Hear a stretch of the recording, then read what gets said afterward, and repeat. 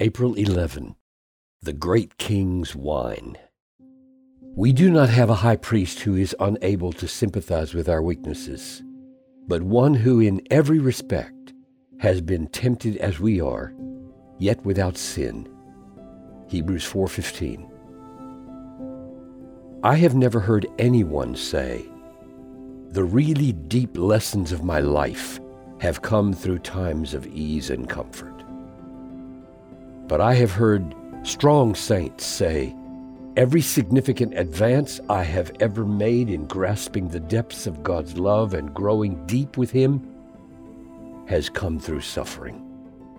This is a sobering biblical truth. For example, for Christ's sake I have suffered the loss of all things and count them as rubbish in order that I may gain Christ. Paraphrase, no pain, no gain.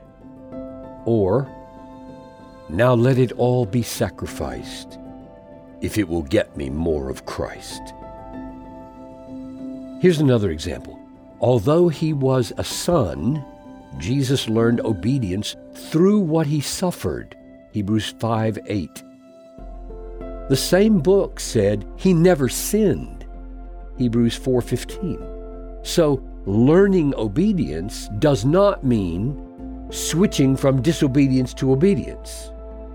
It means growing deeper and deeper with God in the experience of obedience. It means experiencing depths of yieldedness to God that would not have been otherwise attained. This is what came through suffering. No pain, no gain. Samuel Rutherford said that when he was cast into the cellars of affliction, he remembered that the great king always kept his wine there. Charles Spurgeon said, they who dive in the sea of affliction bring up rare pearls. Do you not love your beloved more when you feel some strange pain that makes you think you have cancer?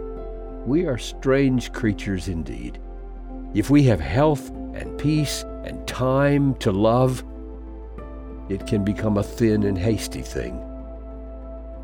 But if we are dying, love becomes a deep, slow river of inexpressible joy, and we can scarcely endure to give it up. Therefore, brothers and sisters, count it all joy when you meet trials of various kinds. James 1:2.